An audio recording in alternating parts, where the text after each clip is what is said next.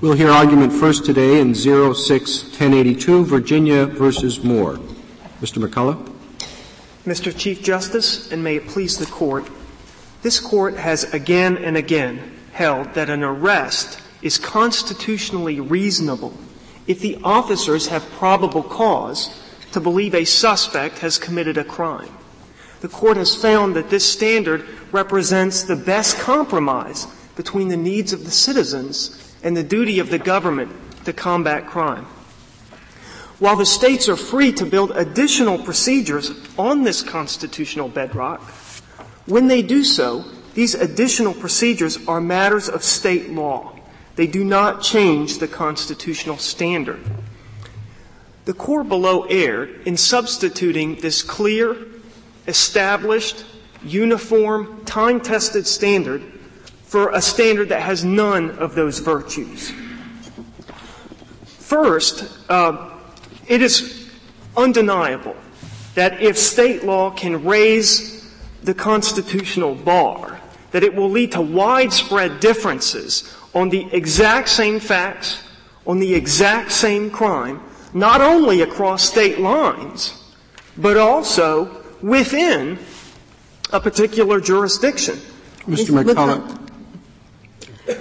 If this officer had complied with the state law, that is, he had issued a summons, then you agree that the exclusionary rule would apply if he went ahead and searched. That's correct. If he had issued a summons, Knowles would apply and the evidence would be excluded. So would you explain the logic to saying that when the police violate state law, then the evidence can come in, but when they comply with state law, it can't? Your Honor, the rationale of Knowles was that the officer did not engage in any extended contact with a suspect, and that there was no need to gather evidence. But where, from a constitutional sense, there is a full-fledged arrest, then the particular rationale of Knowles doesn't apply. And I don't think we're asking the Court to embrace violations of state law. We're asking the Court to recognize that when a state goes above and beyond what the Constitution requires, that the remedies for those violations should be left to the states. And Virginia has provided a number of those remedies. But here the officer did make a full custodial arrest. Does this apply? Excuse me, go ahead. Sorry, John. Well, you say he made a custodial arrest. Did he search the defendant at the time of the arrest? No, there was a miscommunication between the officers. Did he search it at the place of the arrest?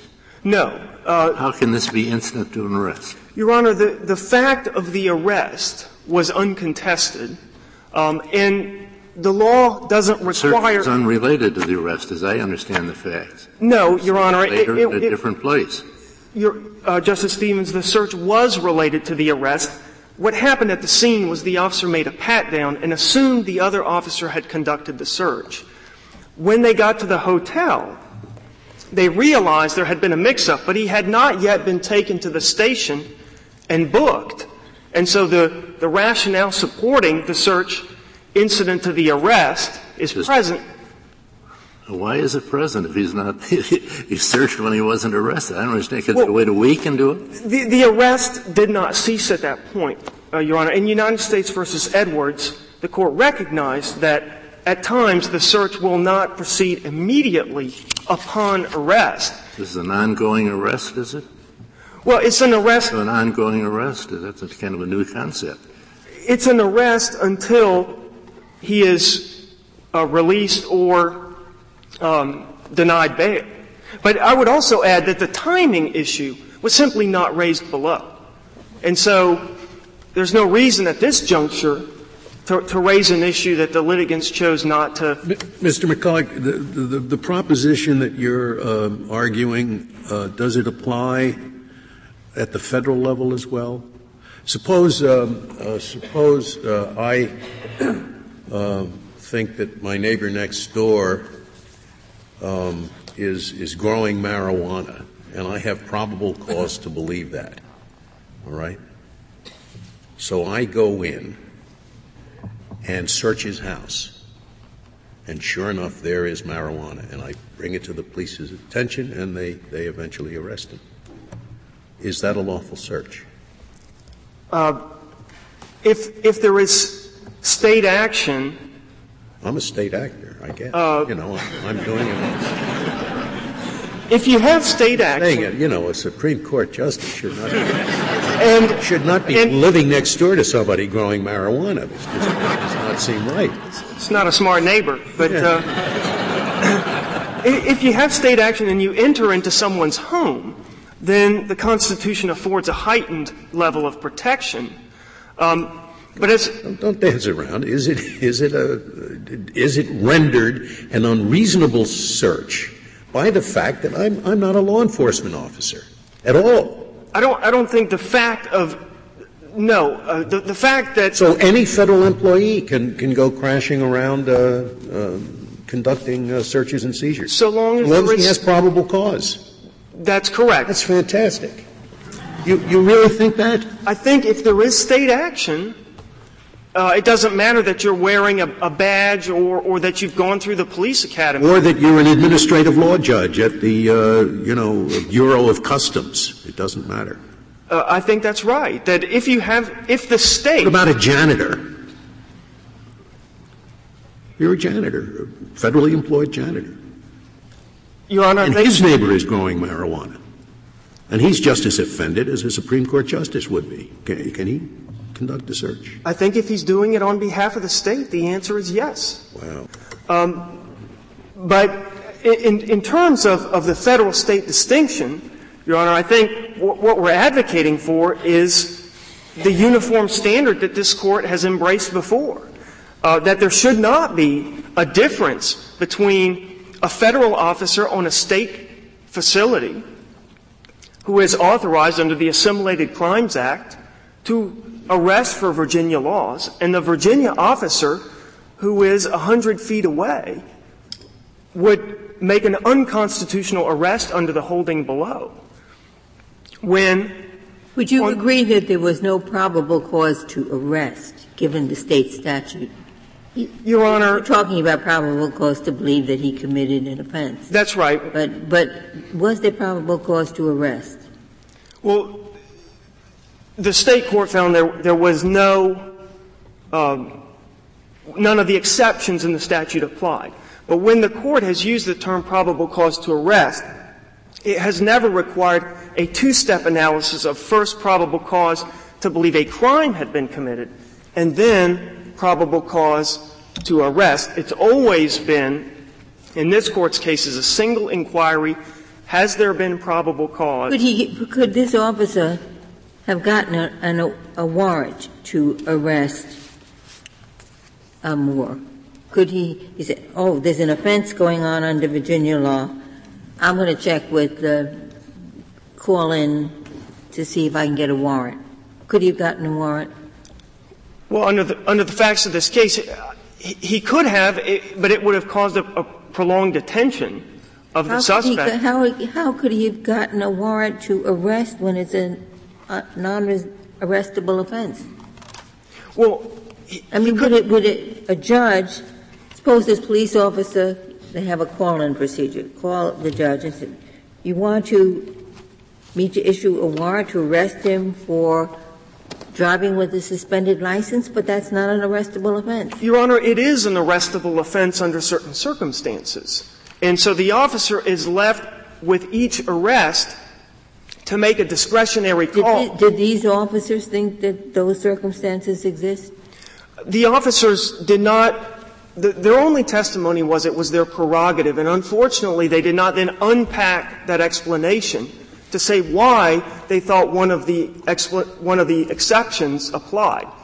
What the State argued below and the State court rejected was that he was alone in a car with this large angry dog. There was no passenger that he could switch places with. And so if they write him a summons, logically, what is he going to do? He doesn't live anywhere nearby. As soon as they leave the scene, he's going to get right back in his car and drive away. Now, the State court rejected that, but that illustrates the fact that under this statute, the officers have to make discretionary calls as to when these exceptions apply.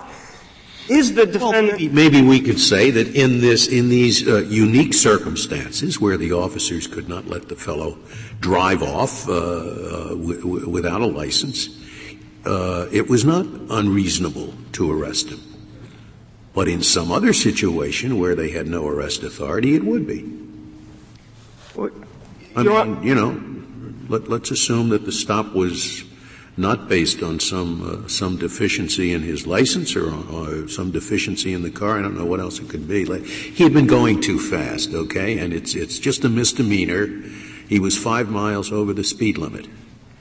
Now, in that situation, you couldn't say, as you said here, gee, if they just let him go, he'd still be driving without a license. They had to arrest him. They had no choice. In that situation, he wouldn't necessarily be going above the speed limit. Would that be why couldn't you say it was reasonable here, but it wouldn't be reasonable there? Well, what we're asking the court to do is to let the states regulate this arrest authority. If that's the argument you're making, then don't bring forward the argument that they couldn't let him go because he'd be in violation of the law. If you want us to make that narrow a holding, I guess we can. Is that what you want us to do? All we're asking the court to do is to affirm the probable cause standard that has, without any further balancing, that the balancing has occurred when... Well, you're asking us to balance. You're asking to say, after all, in this case, if they hadn't arrested, he would have been violating the law as soon as they let him go. No, I'm simply explaining what I was trying to do was to explain that as a matter of state law, these officers have to make these discretionary calls. If that then becomes the constitutional standard, that instead of a simple probable cause finding, you have to get into every discretionary call by the officer, that it turns every... You say this was not unlawful under Virginia law then, because of the factor you brought forth? No, Your Honor, that was adversely litigated against us in the state court. Well, I don't know what you're talking about, a discretionary call. It wasn't a discretionary call. He couldn't arrest the person. Well, but the problem is if the standard then becomes a two-step probable cause, where we have to figure out, as a matter of constitutional law, whether the officer guessed right in terms of one of these exceptions, then every discretionary judgment in the field becomes the occasion for constitutional review. I suppose it works the other way. If Virginia has a law saying you can arrest anybody you want on our highways, but, here's what the offenses are. The officers did not have probable cause to think a crime had been committed, but they had probable cause to arrest. I suppose under the respondent's theory that would be all right. It certainly would flow from that. I think given the multitude... You argue it doesn't matter whether it violates state or federal law. It's just a question of federal law and probable cause. But does the character of the crime for which the person is being arrested have any relevance to the question whether the search is reasonable? For example, suppose he was arrested for a tax offense. So could you go ahead and search him incident to that arrest? The search incident to arrest is a bright-line rule, Your Honor, that this Court has promulgated in Robinson. Yes, they could search. I'm sorry, yes. The answer is yes, that if a crime has been committed, the bright-line rule permits the officer to search the suspect for officer safety as well as... Even though the rationale for the search incident to arrest doesn't apply. Yes, because what the Court said in Robinson was, we're not interested in delving into case-by-case litigation as to how dangerous this person was and whether there was a likelihood of evidence being found. Why would the rationale not apply in that situation? Are you accepting the proposition that anybody who's arrested for a tax offense is not a danger to the arresting officer? Haven't there been some pretty dangerous people arrested over the years for tax offenses? I agree with that. I'm arguing that it's a bright-line rule and that if someone is arrested for a crime, tax or otherwise, it's not the nature of the crime. No, but you're also arguing, as I understand it, that the search, even in the case of the tax arrest, does fall within the rationale of search incident to an arrest because one of those two rationales is officer safety. Isn't that your point? Yes. Okay, so you reject the premise of the question then. premise of the question was that the search incident, the arrest in the tax case, is outside the rationale of searches incident to an arrest. And your position is it's not outside it. That's correct. Okay. That there is — this Court has crafted a bright-line rule. It has not distinguished between types of offenses. Doesn't have to be a violent offense. It could be a white-collar offense.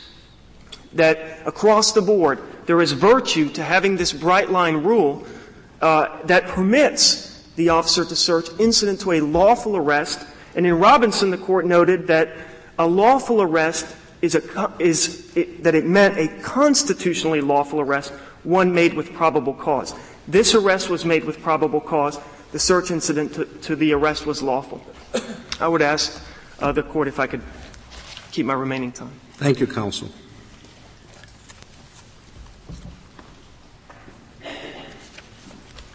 Mr. Dreeben. Thank you, Mr. Chief Justice, and may it please the Court.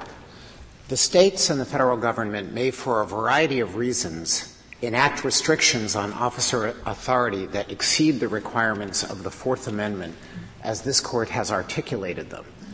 When such state law or federal law extra-constitutional restrictions are violated, it is a matter for the government that enacted them to determine what remedy appropriately flows from that violation. Does the person making the arrest at least have to have some arrest authority? Well, this Court has never — will a janitor do the job? Let's say a janitor at the Justice Department who becomes imbued with the mission of the department, and he goes around arresting people or searching people.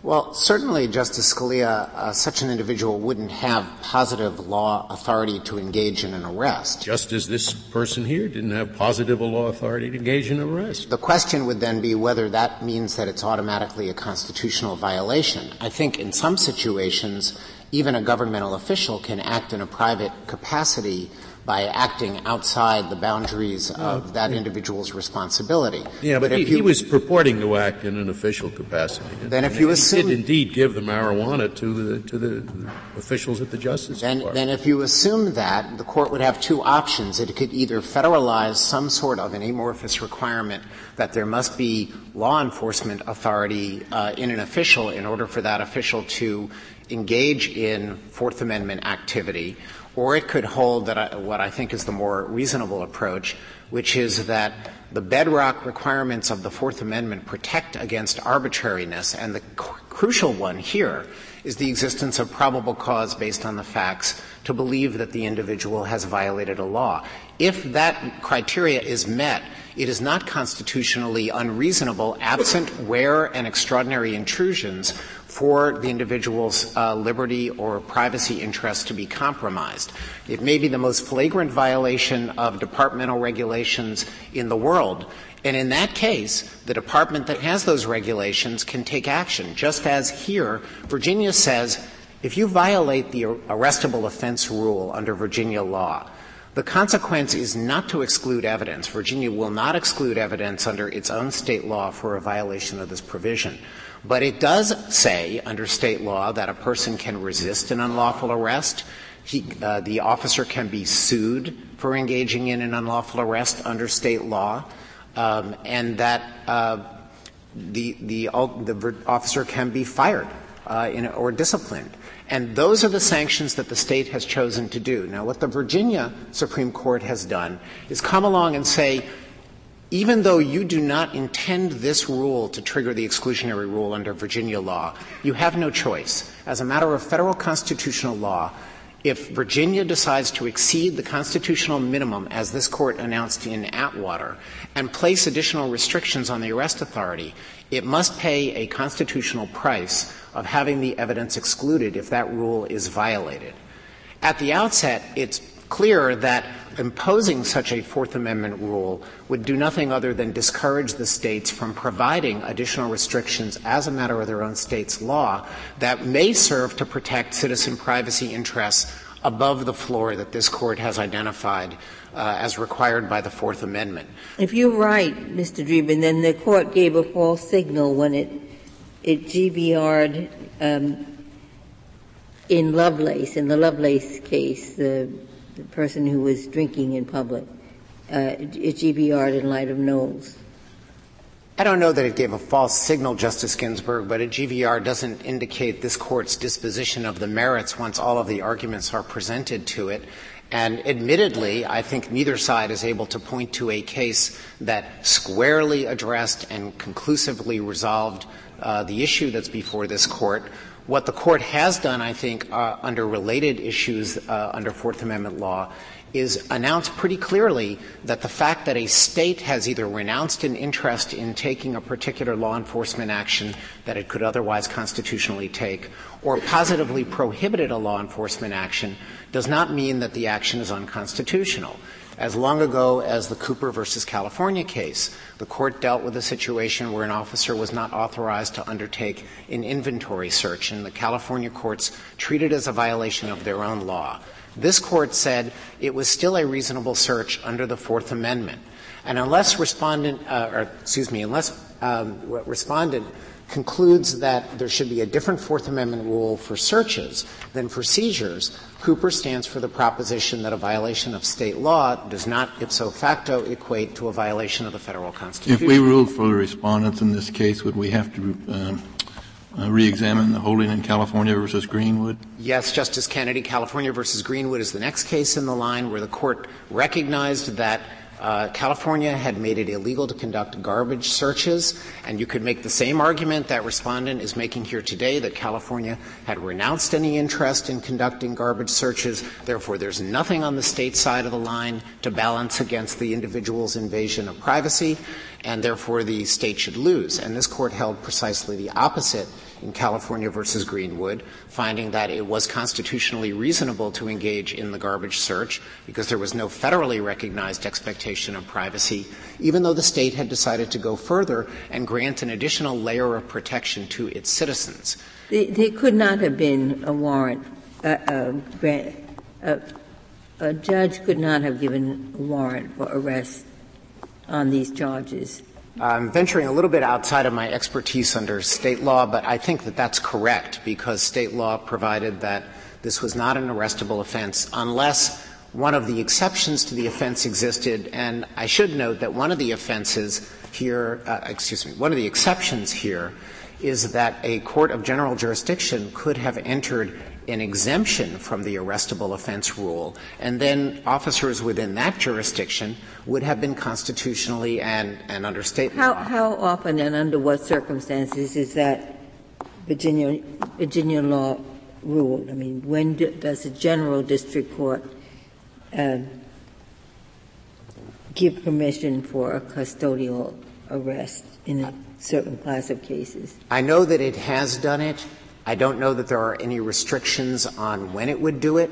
The point, I think, of giving the general courts the authority to do this is that these kinds of laws are not necessarily enacted as Respondent posits to be supplementary protection for privacy. They do not necessarily represent a judgment that law enforcement officers should never bring people in for minor traffic misdemeanors. They may represent a judgment that law enforcement officers should be out on the beat policing more important crime, and it's a waste of social resources and scarce police resources to have them bringing people downtown for these kind of offenses. In a particular jurisdiction, law enforcement may make a case that actually it's important enough to deter various traffic violations and to ensure that the individuals show up, that officers should have plenary authority to make an arrest. I should know this, but do we defer to state law in determining the lawfulness of the time before arraignment? In the context of confessions, the McNabb-Mallory rule? Well, the McNabb-Mallory rule, which is federal, but it's uniquely federal. The closest analog, and this may be what Your Honor has in mind, is that in the County of Riverside case, the court set a 48-hour outside limit for when you have to bring an arrested individual before a magistrate for a probable cause hearing.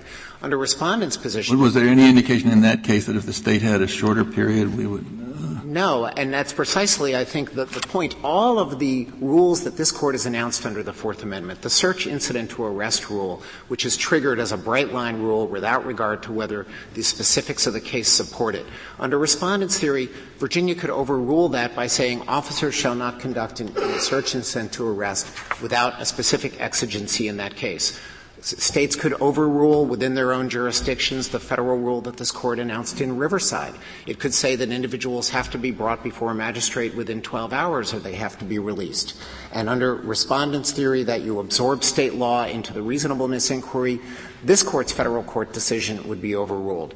And most directly here, Atwater would be overruled with respect to non-arrestable offenses if Respondent's position is correct that when the state has said that we don't want to undertake an arrest for a minor offense, therefore there's no longer any state interest in undertaking the arrest. The reality is that this Court has balanced, as a matter of Fourth Amendment law, what is constitutionally necessary as a uniform federal matter to protect people against arbitrary law enforcement action.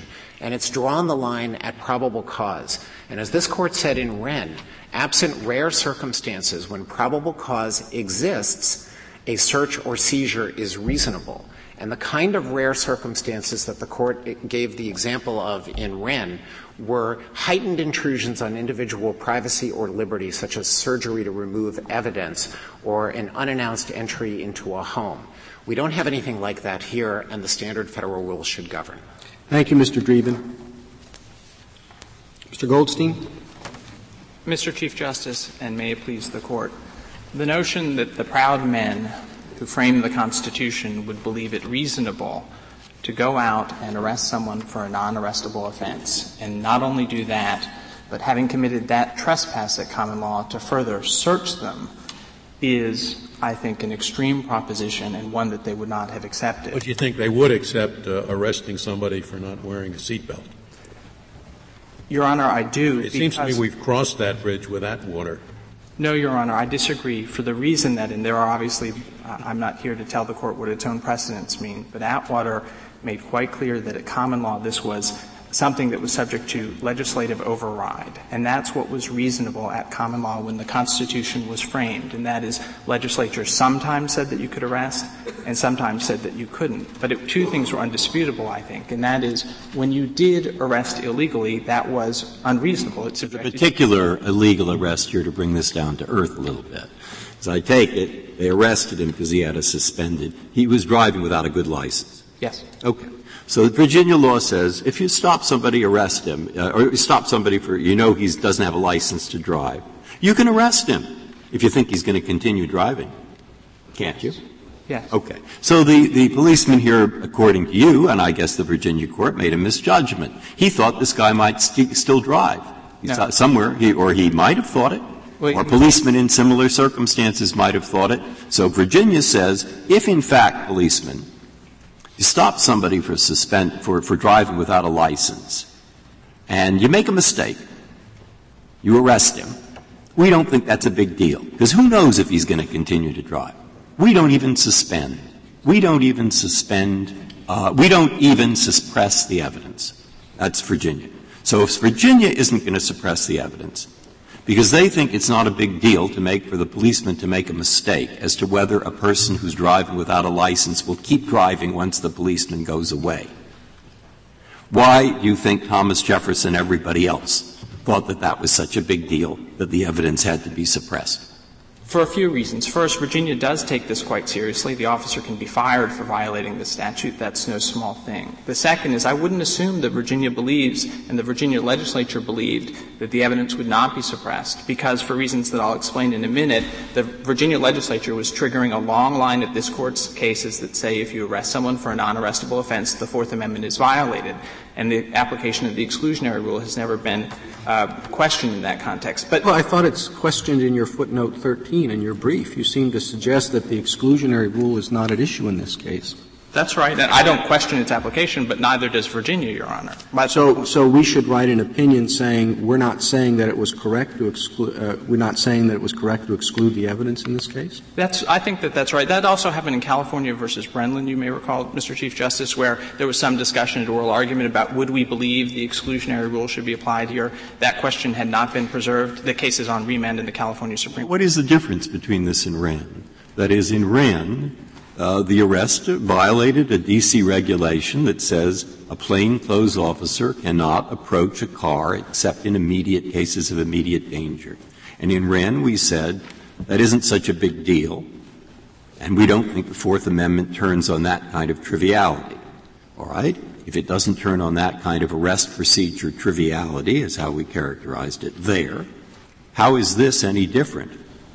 Wren is different in several different ways. The first is that was a challenge to the stop, not the search incident to arrest. The claim was that the officers under a local D.C. government regulation did not have the power to make a traffic stop because there was a local regulation that said if you're not in uniform and if you're not in a police car, a marked car, you shouldn't make those traffic stops. So it's different on a couple of different axes. The nature of the constitutional challenge, the nature of the law that's being invoked, the local regulation rather than legislation, I think are the principal ones. Here we're dealing with something quite fundamental, and I haven't gotten to this Court's precedents applying the common law rule that I described at the beginning. So if I could do that and then compare Wren, applying the common law ever since Weeks, which was the first case of this Court to recognize the search incident to arrest exception, all the way through DeRee, Miller, Johnson, Kerr, DiFilippo. Those are 5 cases that confront the question in this case. I believe they genuinely confront it. It is not dictum. It is holding. Those cases confront the question, can you have a constitutional search incident to an illegal arrest? Illegal there, not being unconstitutional, but a violation of state law. Well, why do you draw a distinction between something that's prohibited by a statute, something that's prohibited by a local ordinance, or let's say it's a directive of the police department? And if the arrest is contrary to any of those things, it's unlawful under state law, is it not? The Court hasn't ever confronted that question. The places that the line of cases that I described were one of two things: positive state legislation enacted by the legislature or common law. It has never dealt with the locality question. Wren suggests that maybe a local police regulation is too variable. We would win under either rule.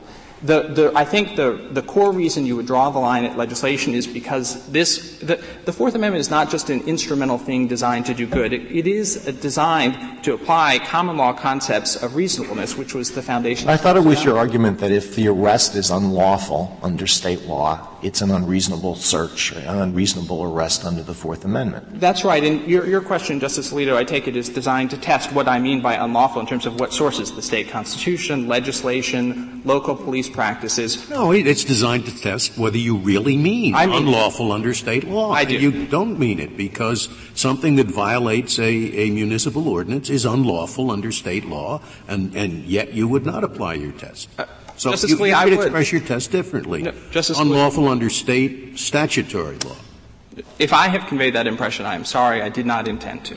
Our rule is that if it's unlawful, all I'm saying is that the Court could conclude that local police regulations, for example, are too variable and Wren called them triviality, so we won't pick them up. That would not. The laws of the 50 states are pretty variable on this question as well. As are the laws of whether it's a crime at all, as are under Indianapolis versus Edmond and lots of other cases where the Court. We have to look at both of those varieties. Let's say the state has a rule that, yes, you can arrest people in a way that we would say you can't, but you don't have to have probable cause. You just have to, you're just arrestable.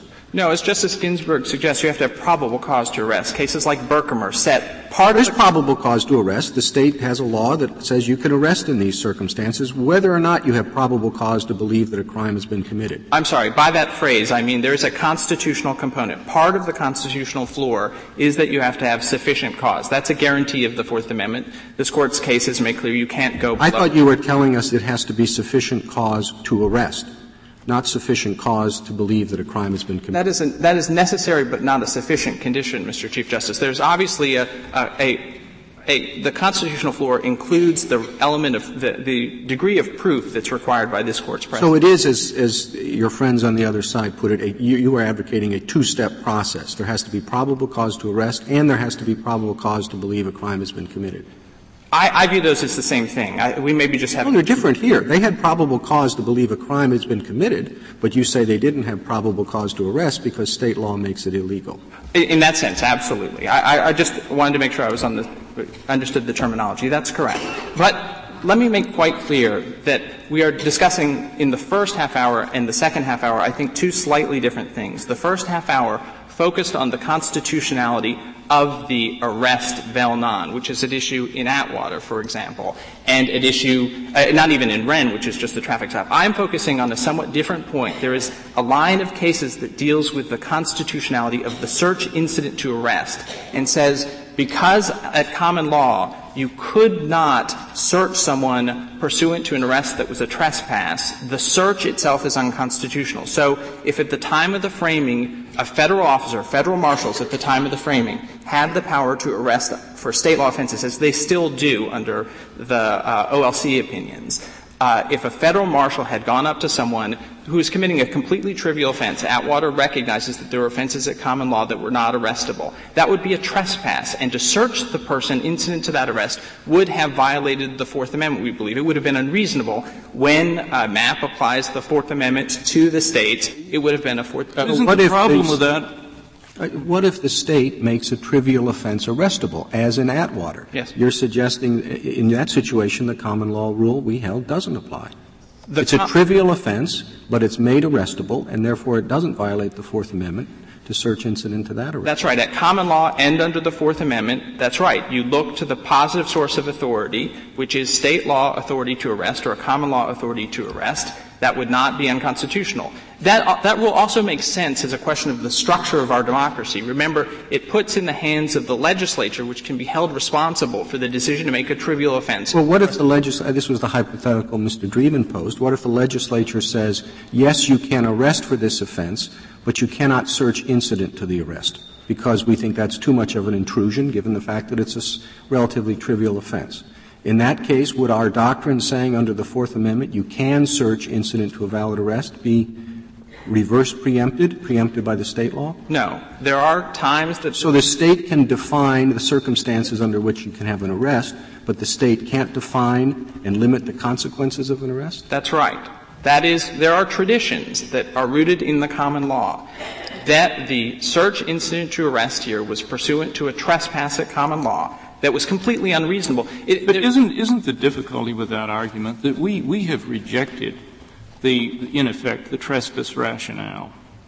And what you're telling us now, it seems to me, based on in effect, trespass concepts, is that so far as the Fourth Amendment is concerned, an arrest may constitutionally be made, but the officer following that arrest may not take the step of determining whether the individual arrested has on his person anything that can be used to hurt the officer, like a knife or a gun. And why should we draw what seems to me, if we scrap, as we have done, the trespass analogy, why should we make what seems to me, at least, an irrational distinction of saying the Fourth Amendment says it's okay to arrest, but it's not okay to protect yourself after you have arrested? Why should we accept such a rule?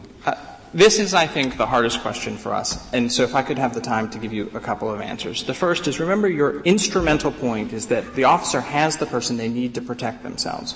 We know that is not itself, and I'm going to give you a couple of answers, that is not itself to make the search constitutional, because everyone agrees that if the arrest was unconstitutional, then the search, notwithstanding that the exigency that exists under Chimmel and like cases all the way back to Weeks exists. So it's not enough that the officer has to protect himself. The reason... Right, but we're starting with a different premise. We're starting with a constitutional premise. Yes, I understand, Justice Souter, I understand. I was just trying to get to what I think is the greatest sort of logical force the officer needs to protect themselves. Now, to get to the harder case, which is yours, and that is accept that the arrest is constitutional. We, of course, don't do that. We believe that there isn't a sufficient interest to make it reasonable, but you posit otherwise. The reason is given by Justice Powell's concurrence in Robinson, which is the fundamental search incident to arrest case. And he says, when the person is lawfully arrested, they have engaged in conduct that they know can subject them to arrest, they have a reduced expectation of privacy. So while it's the case that the governmental interest remains the same, protect the officer, find the evidence, the other side of the Fourth Amendment balance is fundamentally different, because when a person has engaged in conduct which they know does not subject to them to arrest, they do not have a reduced expectation of privacy. This individual had every reason to believe, dating back to the traditions of common law to positive state law, that they would not be searched incident to arrest. If that logic is sound, and that logic depends on Justice Powell's use of the word unlawfully, then it seems to me the only way to avoid an irrational system would be to conclude that, in fact, the arrest is not constitutionally lawful. Because on your logic, you're still left with the problem that I raise. And a constitutional arrest in which the officer does not violate the Fourth Amendment by apprehending the person, and yet the officer is disabled from protecting himself. If we're going to have a sensible rule, we've either got to say the Fourth Amendment allows him to make the search incident and protect himself, or we better have a rule that says the Fourth Amendment doesn't allow him to make the search, make the arrest in the first place. Otherwise, we've got a crazy system. Can I just correct one thing, and that is it does not depend on Justice Powell's use of the word unlawful. I believe, to rule against us, Justice Souter, that you will have to overrule the line of cases from DeRee to DiFilippo. Those are on point. Now, you may decide that don't you think we have to not overrule, at least back away from the holding in California versus Greenwood? No, Justice Kennedy, and that's why I've focused so much on searches incident to arrest. There are times when state law is incorporated into the Fourth Amendment. Everybody agrees that regulatory searches are, inventory searches are. There are times when it isn't, and California versus Greenwood is not one. And there's a logical reason for it, and that is that the premise of when you were deciding in a trash search, this Court's doctrines look to two things. The first is there a reasonable expectation of privacy? And if there is, we balance the interests. California versus Greenwood says there was no reasonable expectation of privacy because that's evaluated as a societal matter. I'm focusing on a very narrow question that doesn't disturb any other doctrines. What about Cooper versus California? I think Cooper versus California is a very good case for us because Cooper and all of its progeny say that state law has to authorize and determine the validity of the inventory search. If you violate the state regulations on when you conduct an inventory search, you've violated the Fourth Amendment. Can we go back for a second? Because the reason I asked my question is I was thinking about this very differently. And I just want to have an answer, and I want your best thinking on this. My thought is that the answer to the question of whether it violates the Fourth Amendment when a state, when a person is arrested in violation of state law, the answer is it depends. Sometimes yes, sometimes no. Obviously, if there is no probable cause or if there wasn't a crime at all as defined, the answer is yes. But then I look at Wren and it says if all that was at stake was a kind of arrest procedure state law, they're embodied in a rule. The answer is no. So I look at this one. And this one, it seems to me, there is probable cause. It is a crime.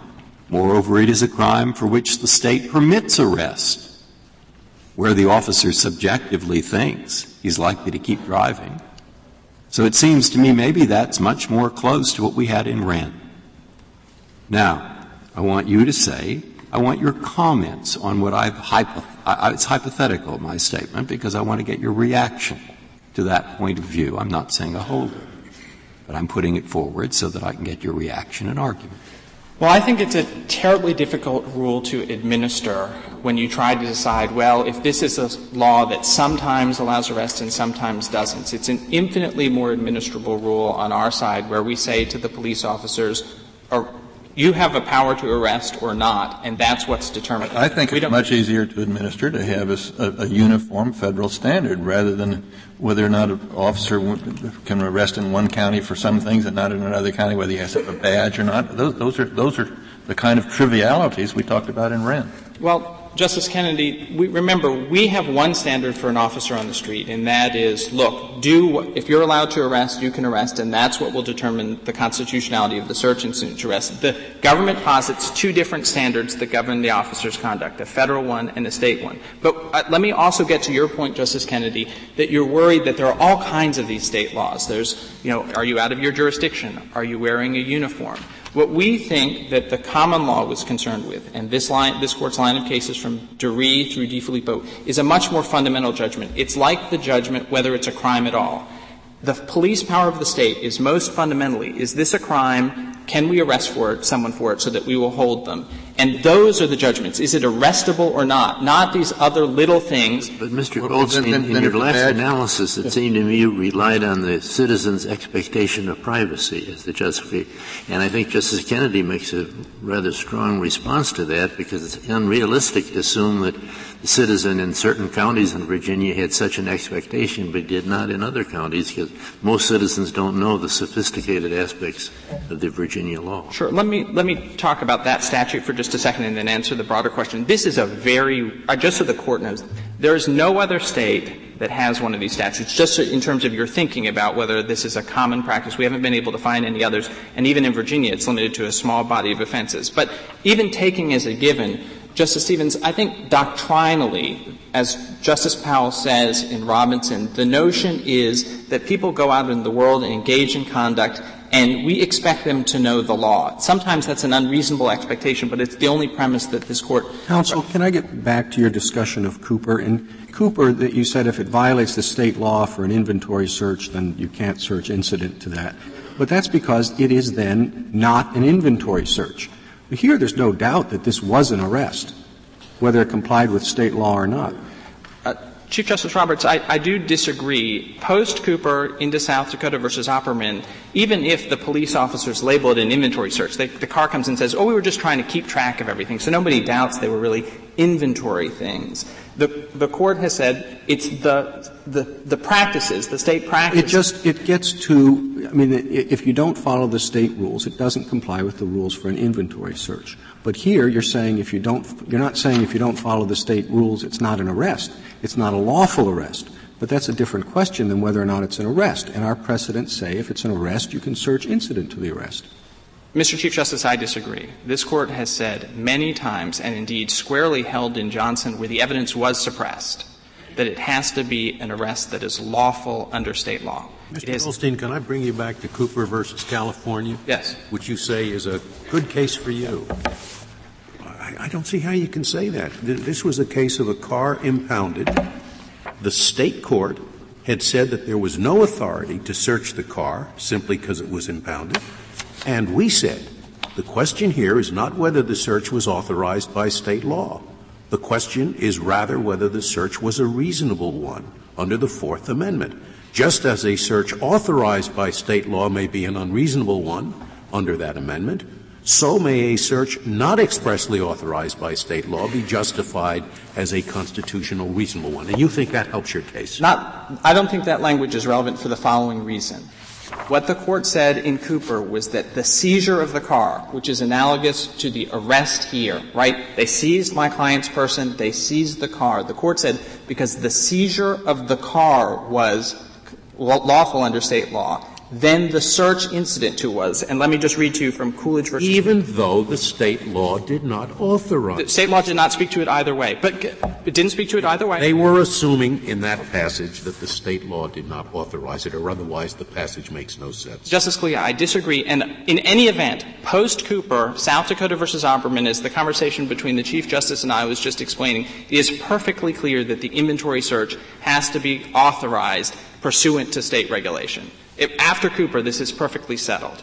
There really is. If we assume, contrary to your footnote 13, that the exclusionary rule is implicated in this case, could you explain why, under the federal Constitution, there should be imposed on the state an exclusionary rule for a violation of state law, when state law does not impose an exclusionary rule for the violation of its law?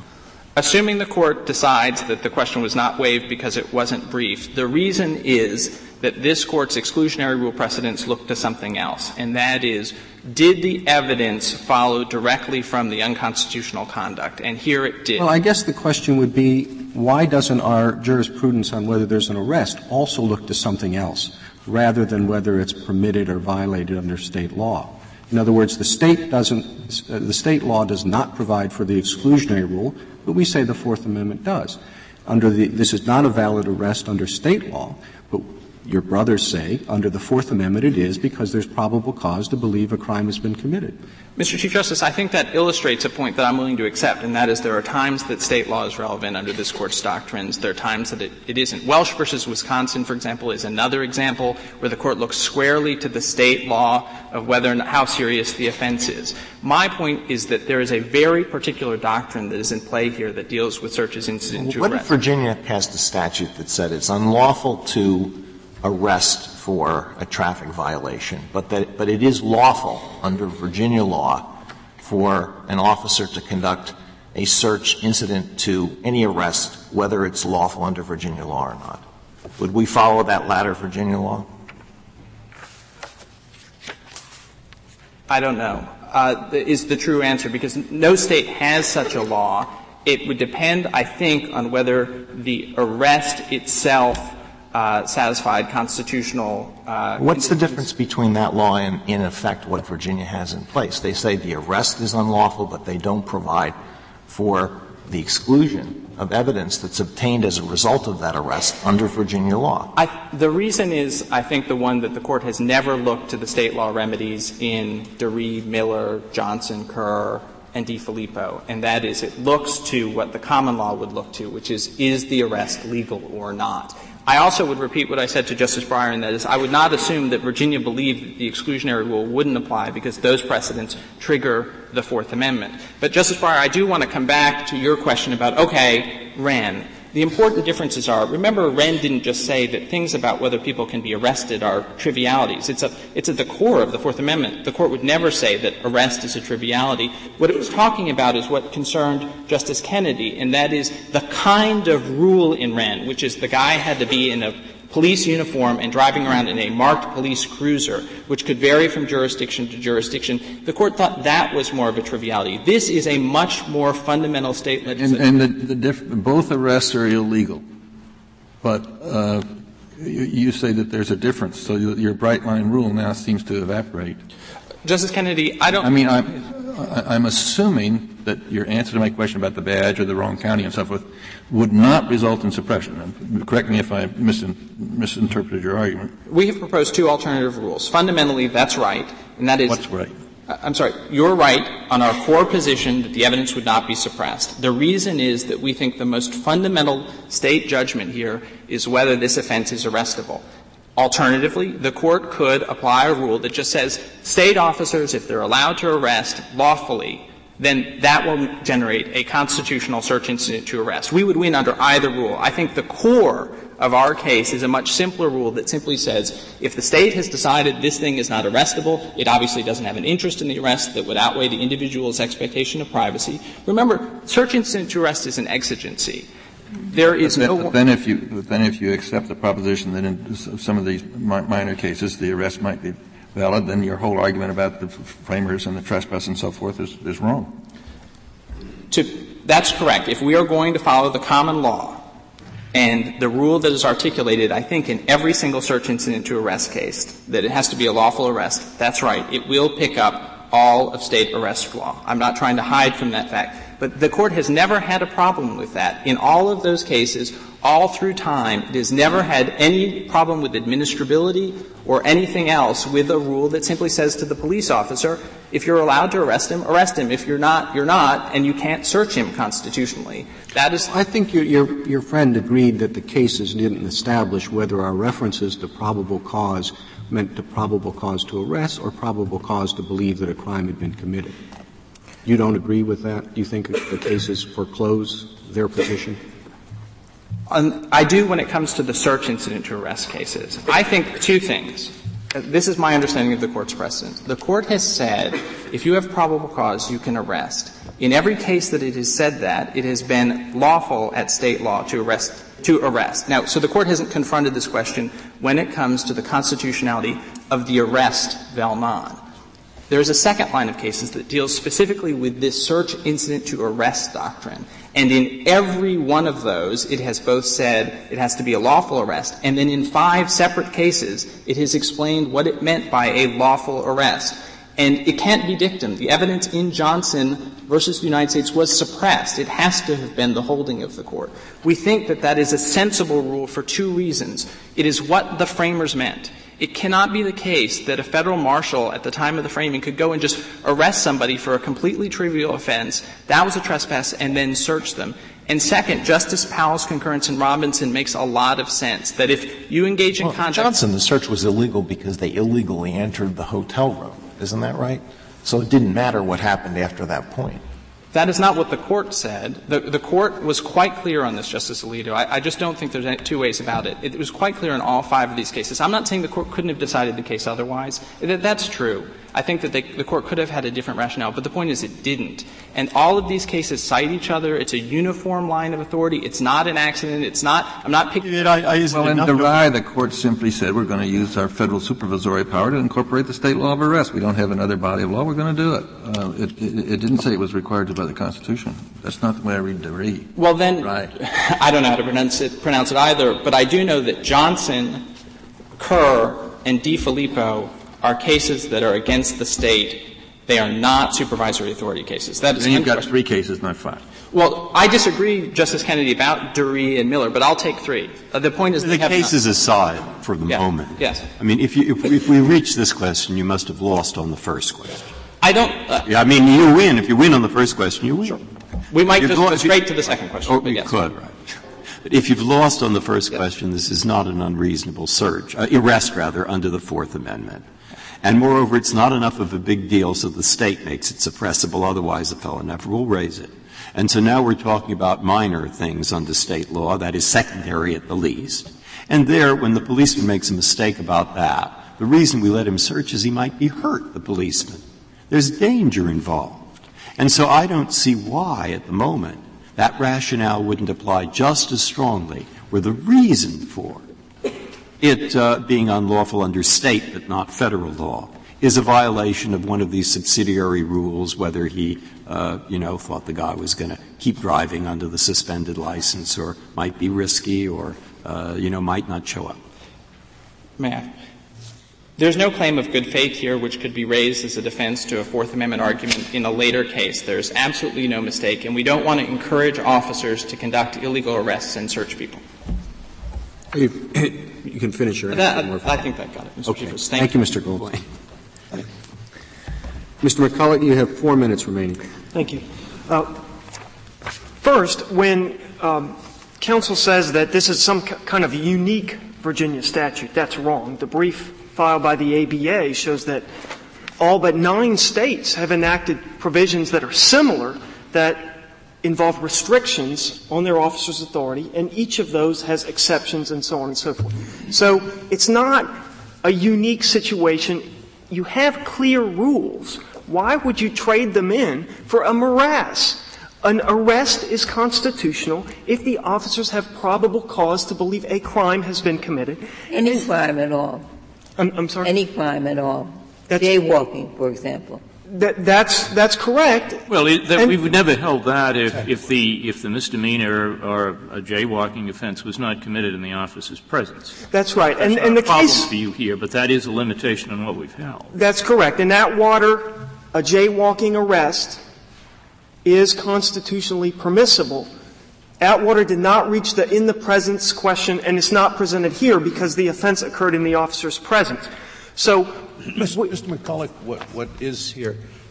For some reason, the Commonwealth did not cite Cooper versus California, which I can't understand unless you agree with your friend that it's been overruled by later cases. No, I think we relied on Greenwood and so on. Why didn't you cite Cooper versus California? I don't have an explanation for that. We certainly think it strongly, as the United States points out in their brief, that it strongly supports our position. And as the lower courts have noted, when facing a similar argument, you've already held that when it comes to a search, that under Greenwood and Cooper, that State law considerations aren't going to be what the constitutional inquiry turns on. Why would you have this incongruity where that's true in Greenwood and Cooper with a search of a residence or an automobile, but then you have a different rule when it comes to an arrest? The states have been handling this problem, but it's an issue of state law. And the state here has never held, going back to 1924, that a violation of state law rises to the level of a constitutional arrest let me restate that a violation of state law warrants the exclusionary rule at the state level. So when the legislature enacted this, they contemplated a specific set of remedies. At the end of the day, we just ask the Court to adhere to its jurisprudence, that the arrest is constitutional because it's made with probable cause. There was a violation of state law, but it wasn't a constitutional problem.